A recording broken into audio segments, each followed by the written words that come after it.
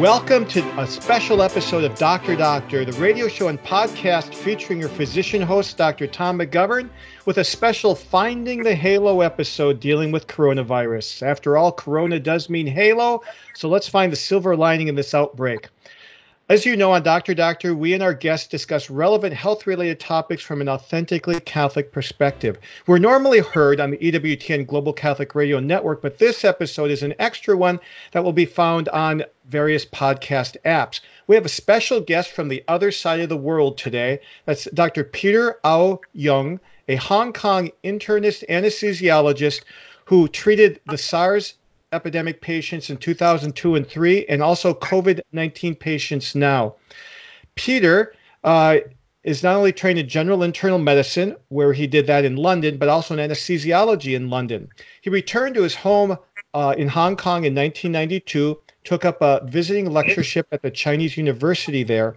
He's a specialist in anesthesia, still treats patients in the operating theaters there, and he's a master of the Guild of St. Luke, which is their equivalent of the Catholic Medical Association.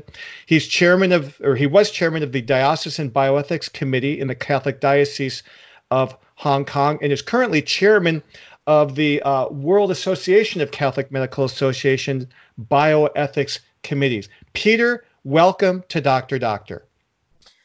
Thank you, Tom. Peter, there have been almost 300,000 confirmed cases in the world of COVID-19. It took more than 3 months to get the first 100,000. It took only 12 days to get the next 100,000. This is a coronavirus like SARS, which you saw back in 2002 and 2003, but SARS never got much past 8,000 total cases, yet it was apparently more deadly. So we're going to compare and contrast these two. But first, Peter, for us geography-challenged Westerners, tell us about the size, location, demographics of Hong Kong. Hong Kong is situated in the southeastern corner of China at the mouth of the Pearl River. It's one of two former European colonies on opposite, as it were, banks of the Pearl River, Macau, which was a Portuguese colony, and Hong Kong, which was a British colony. And the size is about 400 square miles, but the population is around 7.5 million, which actually probably is limited to the flatter coastal areas. There are lots of mountains in Hong Kong, so the population density is incredibly high. The climate is a sort of subtropical climate, and it is a sort of politically, it's sort of semi-democratic. Semi-autonomous, okay. Semi-autonomous and semi-democratic, because although there are elections, there are restrictions and limitations on who can actually present themselves for elections, but that's another story. So we have in Hong Kong, there is a predominantly public medical system. The public hospitals treat something like 90+% of all inpatients. There is a much more nebulous, less structured family practice system, and less regulated, and it's mainly private. So that sets the standards are not very different to the Western hospitals. Although now they have their own specialist exams, but there are quite often conjoint exams with British and Australian, but not North American colleges and medical colleges and exam authorities. Peter, what is the state of your social isolation and quarantine right now in Hong Kong? To be honest, not very great, because although we had the SARS epidemic, it was 17 years ago, and frankly, I think people thought that what I meant by not very great is not very great these 2 weeks, because we seemed to have had a sectional victory, if you see what I mean by that. We've been able to to put the cases down. But there's a problem. There's a problem is that as we start trying to isolate and quarantine people who are coming back from abroad, even including Hong Kong residents and citizens and so on and so forth. Some people try to break the quarantine and it will outrun the dates of the quarantine. And we've just had a jump in cases for the last 3 days. Yeah, there were 48 yesterday, and 36 of them had just come from abroad, correct? Yes. Those are returnees from Britain, Europe, even Australia, maybe North America, and so on and so forth. So we are actually worrying now. The quarantine that's been imposed is that anyone returning these days, they'll have a sort of handband and a smartphone app, but it's not watertight. This is the second day they've done it, or third day they've done it, and the first day, a third of the bands can't register. So that was a technical whoopsies. So that's gives you an idea what's been happening. So are schools in session? Are churches having masses? Right. We've stopped masses for today's Saturday. We've stopped masses 2 weeks before the first Sunday of Lent. So masses have been stopped for 6 weeks. It was under rules of keeping your distance for 1 week before, but that's whereas Macau, which is on the other side of the river, actually stopped maybe a few days, maybe a week or so before that. But anyway, so masses have stopped. Schools, we had the Chinese New Year. The Chinese think of Chinese New Year just like the Christmas and New Year all together. It's a 3-day holiday, and it's actually very relevant to the current COVID-19 Yes, crisis. It is. Explain that to our listeners. Yes, because during Chinese New Year, people who work in the cities, in factories, including Wuhan, the original epicenter they will go back to their villages to celebrate for about maybe a week, 10 days. Now, that means they're going on trains, buses, probably not planes because that's too darn expensive. And so they will be bringing the virus from heavily affected areas back to their hometown, where if they are asymptomatic, will actually be spreading it all over the country in the villages. What were the dates of that celebration this year, Peter? Let me just have a check. It's the end of January, and of course, that also means that the first 3 days, but as there is a Sunday in there, so the first 4 days are actually general holidays where everything is shut. It's just like New Year's Day. So, but the schools were stopped for the Chinese New Year, and then maybe a few days before. So we're talking about January the 20-something, and schools never started from that day onwards in Hong Kong. Okay. Well, right. Peter, let's start our compare and contrast. What do you remember about the SARS epidemic, which was a different coronavirus back in 2002, 2003?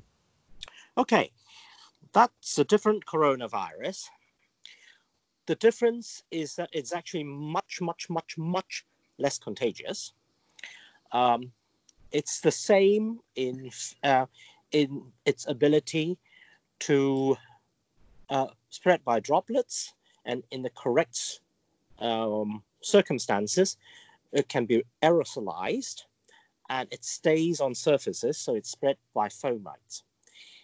We got in Hong Kong, we are on the doorstep of China. We obviously get much more official, unofficial, and Chinese whispers type of information. Officially, things didn't escape China until in mid-February, or something like that. And but we heard about a devastating atypical pneumonia, was what we call it, sometime after the Chinese New Year was earlier in 2003, about I think in early February, and we heard about people panic buying vinegar to disinfect, panic buying salt because they thought the salt would help in disinfection, etc., in mid-February. And for those people who were discussing the merits or demerits and etc. of lockdown, there is one thing you've got to remember. The whole world would not have known about SARS, at least not as fast, if there wasn't a Chinese doctor from the Chung-Shan University who came to Hong Kong to attend a wedding. He lived in a hotel. He lived in a hotel and spread the virus and left virus in the corridor, in his room, in the lift. That's the most important bit. And he eventually got sick. He told the people in the hospital he went in, "Don't touch me, otherwise you die." So that he was, it was treated like, in inverted commas, Ebola or whatever. Yes. And that hospital didn't get hit until the whole community got hit. From there on, people who lived on his floor, went all over the world, just from this one person.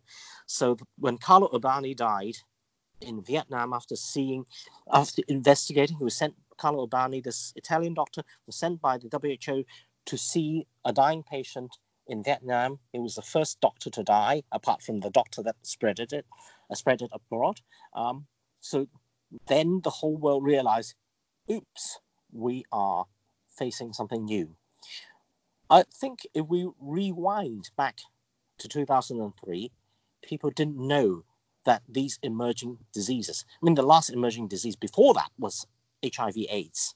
Yes. And it was confined to a small population. It was confined to, people with certain behaviors, right? Behaviors, yes.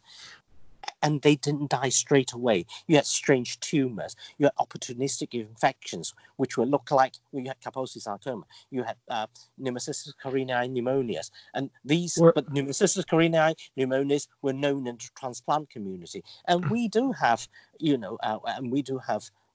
drugs to help them. But SARS was different. It was more rapid onset, deadly more quickly.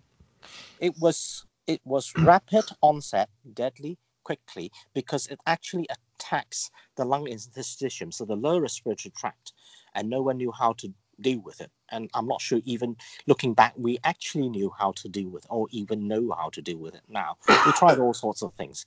There was a cytokine storm, and we tried steroids, and a lot of people were left with avascular necrosis of the hip and that sort of thing. The people who survived. And I think what brought home the severity was when doctors started dying. Doctors and nurses started taking ill and dying. And, in 2003, no one knew that infectious diseases or respiratory disease was that dangerous. Yes, we have tuberculosis. There is something called the plague. But, it didn't hit home until we had 8 people. We had 8 healthcare workers dying. 2 private doctors, one of whom I know, an ENT surgeon. I actually knew him. 2 doctors, two doctors working in the public sector. 1 male nurse who was with one of the doctors, in one of the hospitals. They got infected when they were trying to intubate a patient, and then 3 healthcare assistants. And what did they look like? What did their illness look like when you saw them? Because I was in a clean hospital, I didn't see that many of them. But from the sort of, we were all very afraid. And it was basically a very severe pneumonia, mostly a low respiratory tract infection. As far as I understand, because I hadn't got direct clinical, I don't have direct clinical contact with either of those, or with either of these two illnesses. Sure. But severe pneumonia, oxygenation failure, so it doesn't matter how much oxygen you pump in. Great. That was my next question, because if we've got ventilators available, why do they die anyway? Is it because you can't get oxygen across the cell membranes in the lung to get to the bloodstream? That's part of the problem. I think the other thing was there's alveoli collapse. Some people were going to try, some people, said they want to try other things like for the little babies with respiratory, with the newborn respiratory distress syndrome, the alveoli collapse because of a lack of surfactant. They were going to try that, but it was highly controversial, and they didn't try, and then lose patients, that sort of thing. People are still sort of beating their breast about whether they should have tried this, they should have tried that. I think that's part of the problem. The other thing was in 2003, ECMO was not very well available. And explain what ECMO is to our listeners. Right. ECMO stands for extracorporeal membrane oxygenation. Basically, you take blood from, it can be done vein to vein or vein to artery. Basically, you go through what is like a heart-lung machine, but not in the context of open heart surgery. You take deoxygenated blood from the veins, you put it through a membrane oxygenator, like the artificial lungs that you have in a heart-lung machine for cardiac surgery, and you return oxygenated blood either into the arteries of the patient, or sometimes you return it to one of the big veins from which you've been pumping out. So it's like having an external lung, a way to put oxygen in the blood when the blood is outside the body. Yes. So extracorporeal membrane oxygenator. ECMO. ECMO. Right. So SARS patients were dying at a higher rate than COVID patients, correct? As far as the figures we have got at the present, yes, the case fatality rate is something like 10%. But it is much, much, much, much, much less contagious. Although it's the coronavirus, it attacks the inside of the lungs, the lower respiratory tract. So when you cough, if you have a virus that infects you, and not all of the time, it causes you respiratory distress or problems with breathing. Okay. And sometimes it doesn't even cause a fever or any other things. That is a factor which causes the person who can spread the virus not to be aware that he might be ill. And that's the more dangerous thing. The other thing which we later found out because of a cluster at one of the teaching hospitals, and that's the problem. There was a patient at the teaching hospital, he got ill, and then later he got better, or he was infected. Before he got really ill, he went back home. And none of us knew that, like COVID-19 or this whatever virus you want to call it, the Wuhan virus or the new coronavirus, etc., there was a lot of fecal excretion of virus. The feces were full of the virus. There was a plumbing problem in one of the public health estate, and also because there was a chimney effect in the way the buildings were, the whole building got infected. We currently have got at least, and that was a big cluster.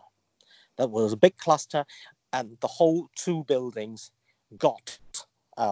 was shipped to an isolation center in the middle of, which was converted from a holiday village in the middle of the countryside, which we do have, and and that settled that. But currently, there is a cluster in two different estates, one private and one public estate, which also involves faulty plumbing. And it actually brings back It brings back the memories of this estate, but actually the circumstances are different. So one of the things that we've been stressing, and it's a bit unsavory for the general listener, but we have to, we have got used to sorting out. We've got used to looking after the plumbing, so that the U-traps are okay. The U-traps for the floor, yes, and so on and so on. And very, very important, we always, particularly if you have passed emotion, passed feces into the toilet, cover the lid before we flush. That's very important. So it doesn't aerosolize. Yeah, the feces will be aerosolized, and then the virus will. Well, anyone coming back into the washroom after you, whether it's a public washroom or right. in your house, then they'll breathe in the aerosolized virus, and if you are putting it into the extractor fan, if the circumstances so permit, then there may be. Peter, is there any evidence that the COVID-19 virus is in the feces? Yes. Sorry, I mentioned it just now. You probably didn't hear it. Oh, okay. So that's this virus now. Okay, that's what I want to clarify. No, sorry. SARS virus, yes. This virus, yes. They're both the same. It's not in urine. It is in feces. I don't know if it's in tears. Upper respiratory, I think, you bet it is. It probably isn't in sweat, but it is in feces. And just as there were cases which were spread by faulty toilet plumbing, there was a big cluster. We had two small clusters with different plumbing problems this time, which was in the last maybe 4 weeks, 2 different ways of transmission, and they have been they've been quickly identified, and the various plumbing bits that have gone wrong are being disinfected. So the whole craziness of people over here hoarding toilet paper actually has some basis in fact now. Well, the toilet paper doesn't help, but the problem is, it's not the toilet paper that's going to. Right. I don't know. We toilet paper is hoarded everywhere. But the other thing is that, if you don't live in apartments and high-rise apartments, then things are better. But yes, even if you are in separate houses, the problem is if you have faulty plumbing, be careful. And of course, if you go to public toilets and if you need to, pass feces, then it's very important before you flush, put the lid down, and that will stop that toilet having aerosolized virus. And the other very scary thing is that we've had the studies. We've had enough. We've got enough kids to do the study, and even when people stop having virus in their deep throat sputum samples, they're still secreting virus in their stool. So toilets are never ever a point that you can be less vigilant about. They still secrete viruses in their feces, in their stool, where long after the throat is clear, and that's scary. That's good to know, because I have not heard that anywhere in our country. So thank you for bringing that to our attention. That is just, I think that result, or that they just held the press conference about 2 days ago. That's Chinese University, the one that I worked in so many years ago. So that's all. What I'm talking to you about is actually some of the most up-to-date research. The other thing that people were worried about, and I think it's a little bit, you may think, we're actually, as we're boasting of our adequacy of testing, is that although cats, we've never actually had a problem of detecting the virus in cats. There there are at least 3 dogs that have been tested for the virus because their owners have virus. One was positive and then subsequently went negative, but died after he was returned to the owner. But that was an old dog anyway. We've got an Alsatian. We've got an Alsatian who's still in quarantine, and one of those local local breeds, Chinese dogs, who has so far turned up to be virus negative. So, as some people say, wow, it's really luxurious in Hong Kong. Even dogs get tested for viruses. But I didn't realize that it was passing back and forth with even domesticated animals. It's not passing. I don't think it. We think it's environmental contamination because if the owner is positive, then the floor is going to be positive. If you see what I mean. Oh yes. And the dog is going to be on the floor. He may have licked the floor, and you can't expect the dog to be completely negative for virus, if you see what I mean. But there's absolutely no evidence so far of pets. It's most likely that it's confirmed in the owner and the pet gets, at least I think both of those cases where the dog has gone positive, the owner has gone positive. The owner was confirmed to be a COVID-19 victim, and then the dog subsequently tests positive. But okay, so right now there's no spreading from domesticated animals to people that we're aware of anywhere in the world. No, there is absolutely no evidence of that yet. Good. But we're on the look. Well, the place where we're looking is actually Hong Kong because we've got enough tests so far to even start testing dogs. You see, you're way ahead of us there. We wish we had all those. Peter, you guys have had to be in isolation back then. Recently, how do you address the fear of people while they are in isolation? Well, I think the isolation is not universal, but we talk about social isolation, and that's definite. Yes. I'll talk about what happened. I have got 3 children, 2 of whom they're now in lockdown in London. The 2 boys, one's 19 and the other one will be 22 this year, and so they will be a lot younger. 17 years ago, 5 and whatever it is, 5, yeah. 5 and 3 or whatever it was, 2.5, and they can't remember anything. But one was in kindergarten, one was both of them were one was in nursery school and kindergarten, and I just looked at the news and pulled them out of school 1 week before they stopped school. Oh, it didn't. Well, they were in preschool. Sure. They were in preschool. And I pulled them out of school because I thought, hang on, things don't look right. And, middle of the week, 3-4 days later, they announced schools closing, So, and I basically kept these 2 boys, a 5-year-old and a 3-year-old, whatever it was, he was, at home all the time, without leaving home. They had no excuse to leave home until Mother's Day. They're small kids. They had lots to. They had, we kept them occupied. TV was. So, what month would you have pulled them out of school? Mid-March. And then is Mother's Day there the second Sunday of May, just like here, or is it a different day? Yes. Okay, yes. So about 2 months they were at home. Yes. So that was that. Now we are encouraged not to go out.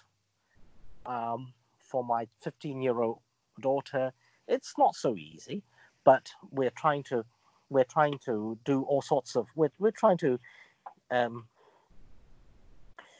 manage with online lessons and everything like that. Sounds like the same here. We homeschool our kids, and we're saying that the rest of the world is catching up to us because everybody's homeschooling now. Well, the thing is with the we are very much internet connected, so yes. They've got all sorts of things. But for those in isolation, the 14 days, I think I don't know because I've never been.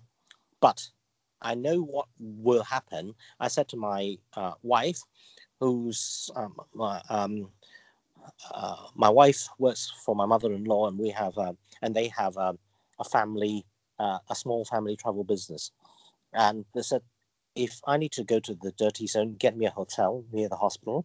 Yes. Get me supplies, and I'll be in self-imposed isolation. I never got to that stage at that time, but. And for our listeners, a dirty hospital is one that is treating known cases, known patients with COVID right now, whereas a clean hospital has no confirmed cases. And if I believe you said they send the suspected ones to the so-called dirty hospital. Is that right? No, only the confirmed one. We screen the suspected. We screen the suspected cases where we are, and if they are positive, they go to the dirty hospital. Got it. But only before for my current hospital and the current crisis, but only before the dirty hospital gets saturated or gets near capacity. Then we'll take them where we are. But that time, most of the cases are in the big hospitals. I'm working. The hospital I'm working in is a smaller hospital. So if they get overwhelmed, we'll have to take and look after the ones in our hospitals ourselves. How do you see this outbreak of COVID as different than the SARS outbreak 17 years ago? Okay. Can I finish answering the last question first? On being in isolation. Sure. Yes. Yeah. So there's another aspect of isolation, which is all hospital visiting are stopped. Okay. Yes. Even if you are in for cancer surgery, no, you're not visiting wards. That has a problem because any hospitalized patients are then literally socially isolated. The volunteers who do hospital visiting, of course they're stopped. You don't want them. Sometimes it's difficult to get a priest for, anointing of the sick and so on and so forth. And the priests are not happy about that sort of, as it were, in full gear and dipping the, anointing at the end of a cotton bud or something like that. I remember a priest saying to me, but we have to protect them. Doctors are scarce resources. Priests are even scarcer resources. I think we all appreciate that. Yes. Then, as I actually told you previously, before we went on air, that I was asked to speak at a course on bioethics in Rome. Yes. In July. I was just gathering all my thoughts about SARS, and I came across this room, which said, and it's the same. It's actually they got a new notice, a new label for the room, but there's a teleconference visiting room, so they can get patients in their ward to a place where they can have teleconference, and that's the only visiting they were allowed. That really imposed a lot of psychological stress, particularly on chronic long-stay patients. And it is a digression, but I'll go quickly into this digression. There was a young man called Apan, and he was a promising sports teacher. In the teacher now it's called the University of Education. It was previously one of the teacher training colleges. He broke his neck and was paraplegic from the neck downwards. Tetraplegic from the neck downwards. And before SARS, he had he was able to keep his spirit up. During SARS and this subsequent social isolation, he wanted to really get rid of himself. And actually, he started a campaign to legalize euthanasia. So sometimes little things. Anyway, things got better. People got rallied together, got him an electric wheelchair. He went back into the community, although he actually did write the book, I Want Euthanasia. But he changed his mind. And but a few years ago, he got sepsis and died So he had a natural end in that sense. But I tell you this story is to tell you the impact of isolation on even big social issues like euthanasia, because it literally drove him to despair. Well, yesterday, a friend of mine who's a pulmonologist taking care of patients said to me that many people are dying in the hospital today. They're dying of stroke, heart attack, cancer, and their loved ones cannot be with them. And he was just beside himself with the same thing you're saying, how this is psychologically impacting these patients and their family members. And this doctor said he hopes that this pandemic is not bringing out the worst of our human nature, but that somehow we'll become better through this. I had not thought of that. Now hearing from you too, I think we need to be more aware of meeting the needs of those patients. Well, not only patients, also staff. We had, I think I mentioned that the hospital authority runs all the public hospitals. Yes. It caters 90% of all the inpatients in Hong Kong, or 95%, something like that. But the staff are also under stress. And previous to that, we didn't think about staff welfare as looking after their psychological welfare. And after that, we have this group called Oasis, as in Oasis. Yes. For the and from 2003, we had these Oasis groups coordinated from headquarters, which are giving psychological support after major incidents to prevent post-traumatic stress disorders, all that sort of thing. But these are some of the positive things, certainly, certainly for staff welfare. And even now, they're trying to work out psychological support for people who have recovered, how to arrange follow-up in a month's time with the community psychological psychiatric services. So yes, it is very important. And yes, if you know people who have the ability to influence policy in your hospitals, in your community, do tell them that it is absolutely, absolutely needed. Thank you. I will pass that on. That's great advice. What do you see as differences between the COVID-19 pandemic and the SARS 2002-2003 epidemic? As I said, SARS was much less contagious. And SARS has the, in inverted commas, relative advantage that people are less asymptomatic. When they got SARS, they know they were ill. They were really sick. They were really sick. And the problem with the COVID-19 is it attacks the more systems, including the immune system. People have said there are elements which are like HIV, and we are absolutely sure about that, because there are people who were COVID-19, or so, what do you call it? SARS-CoV, SARS-2, I think. Right. This is SARS-2. This is SARS-2 virus. Virus becomes undetectable in the blood. They get out into the community. They become positive again. And it probably is the fact that it is likely to be that they, although the virus numbers have actually become non-detectable, the virus was not cleared, and once they didn't get either drugs or whatever, they either reactivated or whatever, and they became positive again. Because animal studies have said that or have found that rather, that the immunity, you don't get reinfected very quickly. So those people, and it's not just in China, it's in places like Korea and Japan, which you can be sure of that they're not sort of holding back part of the story. And I think there might be a case or two in Hong Kong that has done that too. But we are actually keeping patients for a longer time, so that to make sure that they actually they have repeat test negative before they're let out into the. So that's one thing. And the other thing is that I think the younger patients, people who are not so affected in the lungs yet, are having other symptoms. That's the problem. If they have tummy ache and they go into the surgical wards, and in fact, that is SARS-2, can you understand the difference? Because it's not just the medical wards.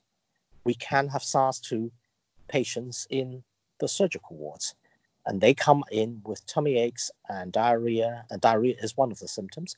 I was not aware of that. That has not been publicized.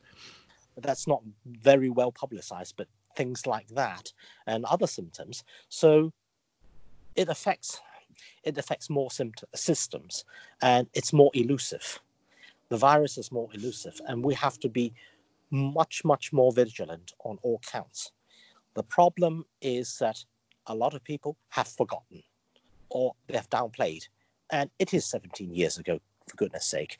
And we are, although there have been a time when the virus has, as it were, we seem to have a sectional victory. People now are using less face masks, using less face masks, and going out in the streets. One of our nightlife districts, called Lan Kwai Fong, is very popular with Westerners, and they are less used to covering their face with masks. Yes. Now seems to be a place where people have got infected in the bars, in the pubs. Now, Boris Johnson in the UK have just declared last night to close pubs, bars, restaurants, everything. And I think that's a good thing. Cinemas, whatever. Yes, as we have done. As we've closed churches, we've closed also. Well, no, we haven't closed churches. We've banned masses. Churches are open, but you're supposed to go there in private prayer. If you want to, you can walk your way around, but not in groups, around the church, doing your way of the cross, etc., etc. But no, you're not. There are still, we are still open for private masses for things like weddings and funerals. Whereas in Italy, you can't get a funeral, not in Bergamo and not in Lombardy. Lombardy, correct. Yeah, that's not. But a lot of these things we're doing online through Facebook, through all these sorts of things. So people are still gathering in prayer. So that is something that's an advance, because in 2003, Facebook wasn't that popular, or I don't know whether I only joined Facebook in 2008 or 7 or 8, that sort of thing. And we were less internet connected, but that's a good thing and that's a bad thing. But bad thing because you can fake news travels. Peter, yes, you have been giving us incredibly good new information. For the final question, I'd like to ask you, what advice do you have for us in America who have never been through anything like this, at least for 100 years since the Spanish flu epidemic? And there are many people out there who think that we're going overboard with isolation and quarantine. What advice do you have for us? Right. First of all, do not underestimate this virus. You will live to regret it. Or rather, you won't live to regret it. It might be the thing. The thing is, you think it's overboard, but proper wearing of masks will help. Our Surgeon General has told us not to. I know, but that's because it's difficult to tell people to wear masks properly. I can give you some information by email and so on. There are pictures and there is evidence why the ill person should wear a mask, and why because the ill person should wear, the one who knows they're ill should wear a mask. Yes, and that's what they have been saying. Absolutely. But the person who doesn't know he is ill should also wear a mask, and the person who thinks he's well and is well should also wear a mask. I have that evidence. I would appreciate seeing that, and then I will publicize it. Yeah. And then the thing is, when you wear masks, I have some pictures. The surgical masks are enough, because N95 and things like that needs proper fitting, and proper fitting every time. It's fine for me. I'm wearing it every day when I go into the operating theatre and do aerosol generating procedures, like putting a tube down someone's throat and pulling it out again. I mean, these are high risk. high-risk procedures, which even if they don't, are not known to have symptoms, I can't know that they are not an invisible patient. So that's one thing. Wash your hands like mad. Yes. What I mean by that is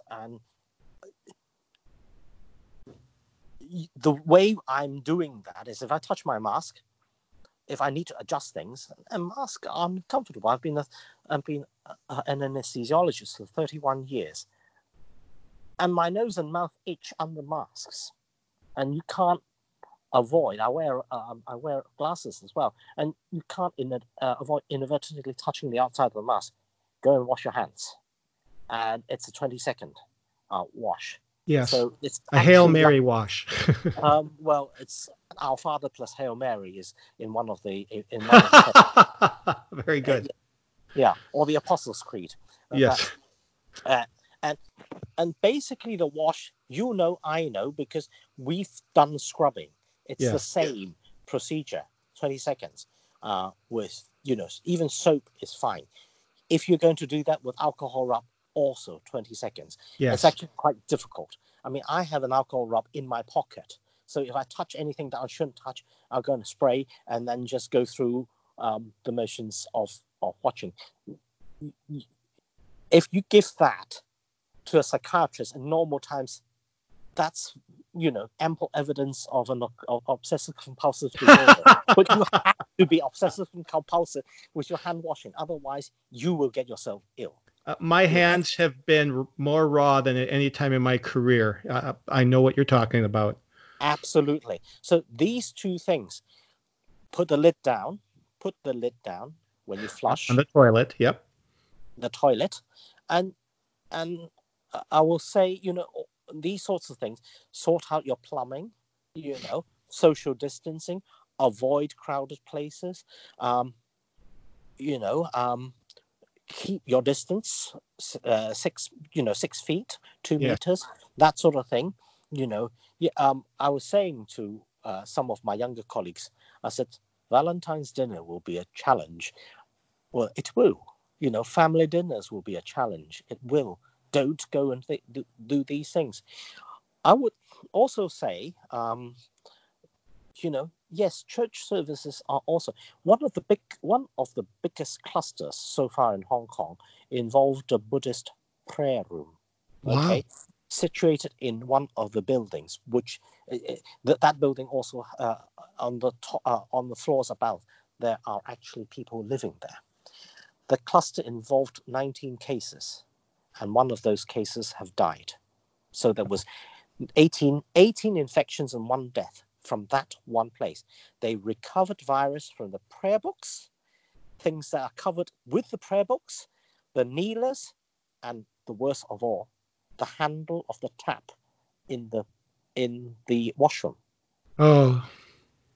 That's how they all got it, which is why whatever you say, whatever other particularly traditionally minded websites, maybe like Church Militant has said, I think it's prudent to stop masses. Don't use common prayer. Don't share prayer books. Right. It's no joke. Sorry, it is no joke. I'll also give you I'll also send you a picture where because of this, everyone started doing the things that I've told you we're doing.